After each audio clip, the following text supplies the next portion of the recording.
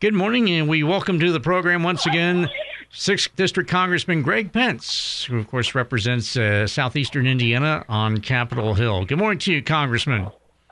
Morning, Tom. How are you? Fantastic. How are you, sir? Same, exactly. Excellent. Well, fall is here, and, no complaints in this department. Not for me either. Yeah, it's fantastic. And, of course, as always, busy time on Capitol Hill. And you came out last week and you had talked about calling on House Speaker Nancy Pelosi to end proxy voting as a result of the president claiming that the pandemic is over. Can you elaborate on that for us, please? Yeah, sure, Tom. So last week I was out in Washington, D.C. I'm home today. And then head out Wednesday of this week, and it'll be a very short week. Wednesday probably won't get home till Saturday. But, yeah, I went to the floor after the president said the pandemic was over. I've told you a bunch of times I've never proxy voted. In other words, I've got a card that it's got a hologram on it, and I go to the floor and I vote. I think that's a majority of the people in the Indiana 6th District want me to vote, but we can proxy vote. In other words, sign an affidavit that says I'm dealing with COVID and have somebody else vote for the people in their district. I've never done it. I think we're down to about 12 of us out of 435 have never proxy voted. So I said, if the pandemic's over, end proxy voting. And she didn't listen to me, Tom. I was very surprised. In fact, she extended proxy voting until November 10th. That'd be 2 days after the election. And I mean this in a very bipartisan comment way. I just think proxy voting's wrong. If you're at work, and you and I have talked about that, and other people have gone to work, I don't know why my fellow congressmen can go on vacations or go out to eat or fundraise or just not show up and have somebody else do their job. That's just dead wrong. I'll never win that argument because it'll be over soon. But I just the listeners need to know I did my job as best I could. Now, on the surface, doesn't it seem like proxy voting? I mean, couldn't that lead to perhaps some shenanigans being involved there? Well, and that's what I said. What I think it does, it allows leadership, and I won't pick on anybody, but allows leadership to kind of corral votes. And kind of control how people vote versus standing there on the House of Representatives and voting on behalf of the people of your district. You got to answer for that.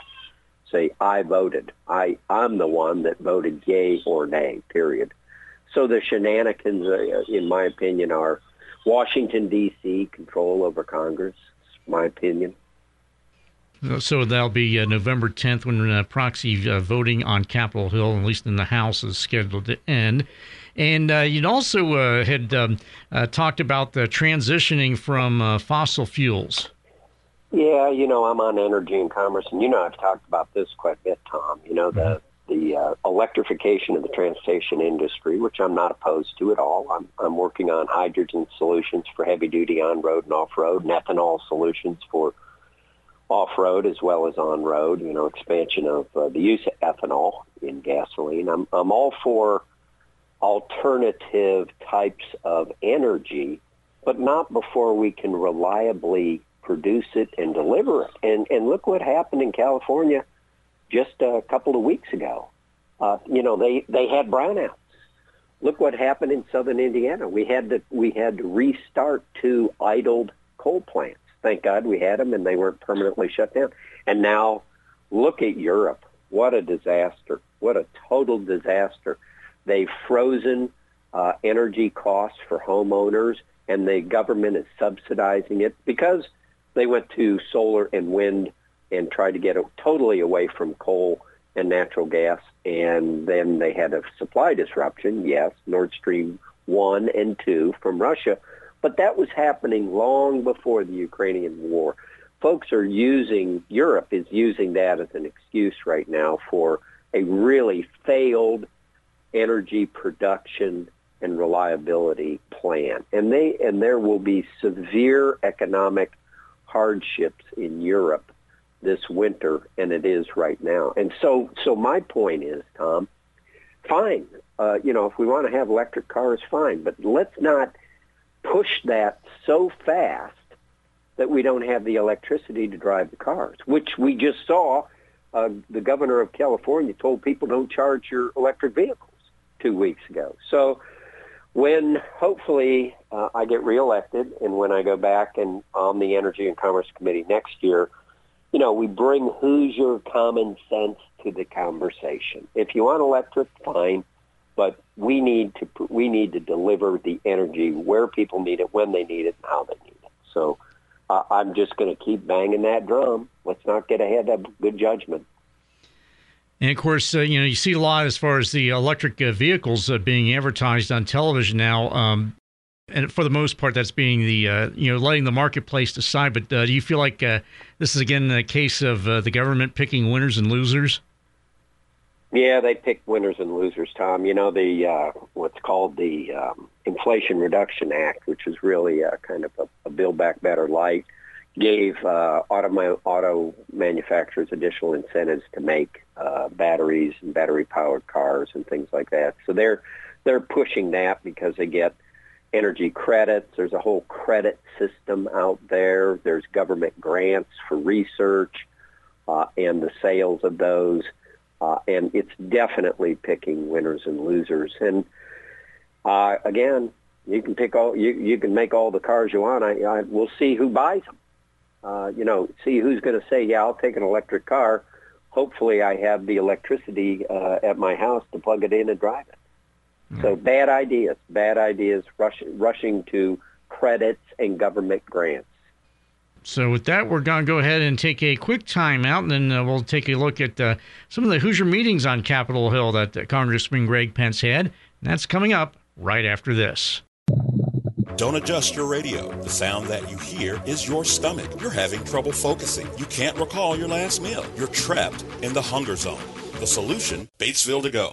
Let To Go deliver a hot, fresh meal to your home or office whenever hunger strikes. To Go delivers the best food from local restaurants. Visit us online at togodelivers.com or call us at 812-727-8800. Batesville To Go. Big city convenience, small town taste.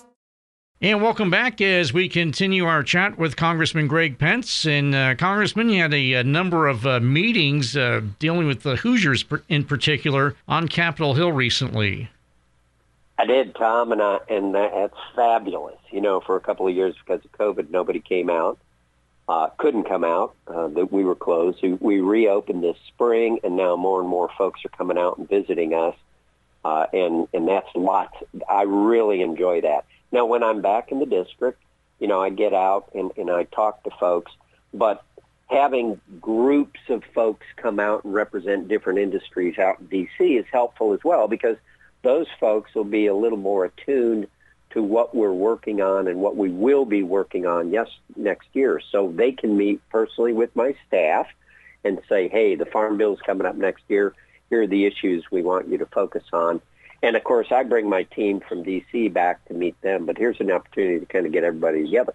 So last week, I actually earned an award, the Friend of Farm Bureau Award, and saw a bunch of folks I see all the time from our neck of the wood, and that was lots of fun. Met with the Indiana Republican Diversity Group. That's the state party. Has diversity candidates, and that was lots of fun. That actually lasted a long time. We had fun in the office there. And then the Indiana Family Institute leadership group, a bunch of young leaders going forward, very conservative group. We talked about faith and family. And then the Agribusiness Council of Indiana, which, again, I know most of those people. And then the Indiana Chamber came out, and we talked like you and I did in the first segment. We talked about transportation, alternative energies, electrification, transportation, and infrastructure. And then we had a very honorable thing that shows you every once in a while Congress is just very caring and a good place. We had Leader Pelosi asked all of the Democrat and Republican Congress people from Indiana to join her with the family of our fallen peer, Jackie Wolarski, who's from the South Bend area. She passed away in an automobile accident a few weeks ago, and we had a bill signing that named a VA clinic after her. And I will say, Speaker Pelosi did a very nice job, and it was a very nice ceremony, and we were all honored to be part of that. She was a hard worker. She was a great representative of Indiana. So every once in a while we do some really honorable things, and I'll be heading out this week and be again meeting with a bunch of folks they're coming to see us this week too, Tom. So that's we're kind of getting back to what I call regular order. And as you and I talked, if we just have no more proxy voting, things would be back to normal. And as far as meeting folks in the district, have you been able to get back to the 6th Congressional District recently? Oh, yeah. I'm back today. Okay. I had a little family thing this weekend. We finished Friday, and then I'm back today. I'll be out in the district this evening and tomorrow and part of Wednesday morning, and then I head back probably till Saturday, and then I'll be back for 6 weeks. So it's campaign season, but I kind of feel like it's just regular same old, same old. You know, we'll get out and talk to people and find out what we're supposed to talk about and what we're supposed to do for them when we get back to D.C. Okay. And then as far as what's coming up this week, what can we expect to hear about? Well, the most important thing that all the listeners need to be concerned about is we have a budget that will expire September 30th. It's pretty standard procedure the way Congress works, and what we will do is what's called a continuing resolution, meaning that we will move forward the current budget as is, and you may hear that they'll try to put some extra things in that. I don't agree with that. I think we should have had a budget to approve, and I will vote against any modifications to the continuing resolution. I believe there's some things that some folks want to put in there, but we'll see. And then there's a whole bunch of what they call suspension votes. And to give you an example of what one is, it's Chance to Compete Act, designate the facility of the United States Postal Service at 15 Chestnut Street in New York. So they're not really bills as much as they're just kind of messaging for folks back home in different districts, like our Jackie Wolarski bill that I mentioned earlier. That was a suspension as well. Okay, and that was the thing with Congresswoman Wolarski. Saw the particularly around the time of her passing, saw a lot of the all the members of the Indiana congressional delegation, both sides of the aisle, signing on to that. Yes, that was passed unanimously. Of course, she was a hard worker for veterans. She was a. I had a great relationship with her when her mom saw me at the bill signing. She said, "Boy, Jackie really thought a lot of you. She really liked you." We had a lot of fun. She was she's a tough lady, and we used to have a lot of fun bantering back and forth. She was good representative in Indiana. All right, and then and of course, as always, how can if folks have a question or they're having difficulty with a federal agency, how can they go about getting hold of your office? Yeah, just pence.house.gov. Got all our numbers, all our addresses, and just give us a shout at pence.house.gov. All right. Well, as always, Congressman Greg Pence, we appreciate your time this morning. Stay well, and we will talk to you again in 2 weeks. Okay. Thanks, Tom.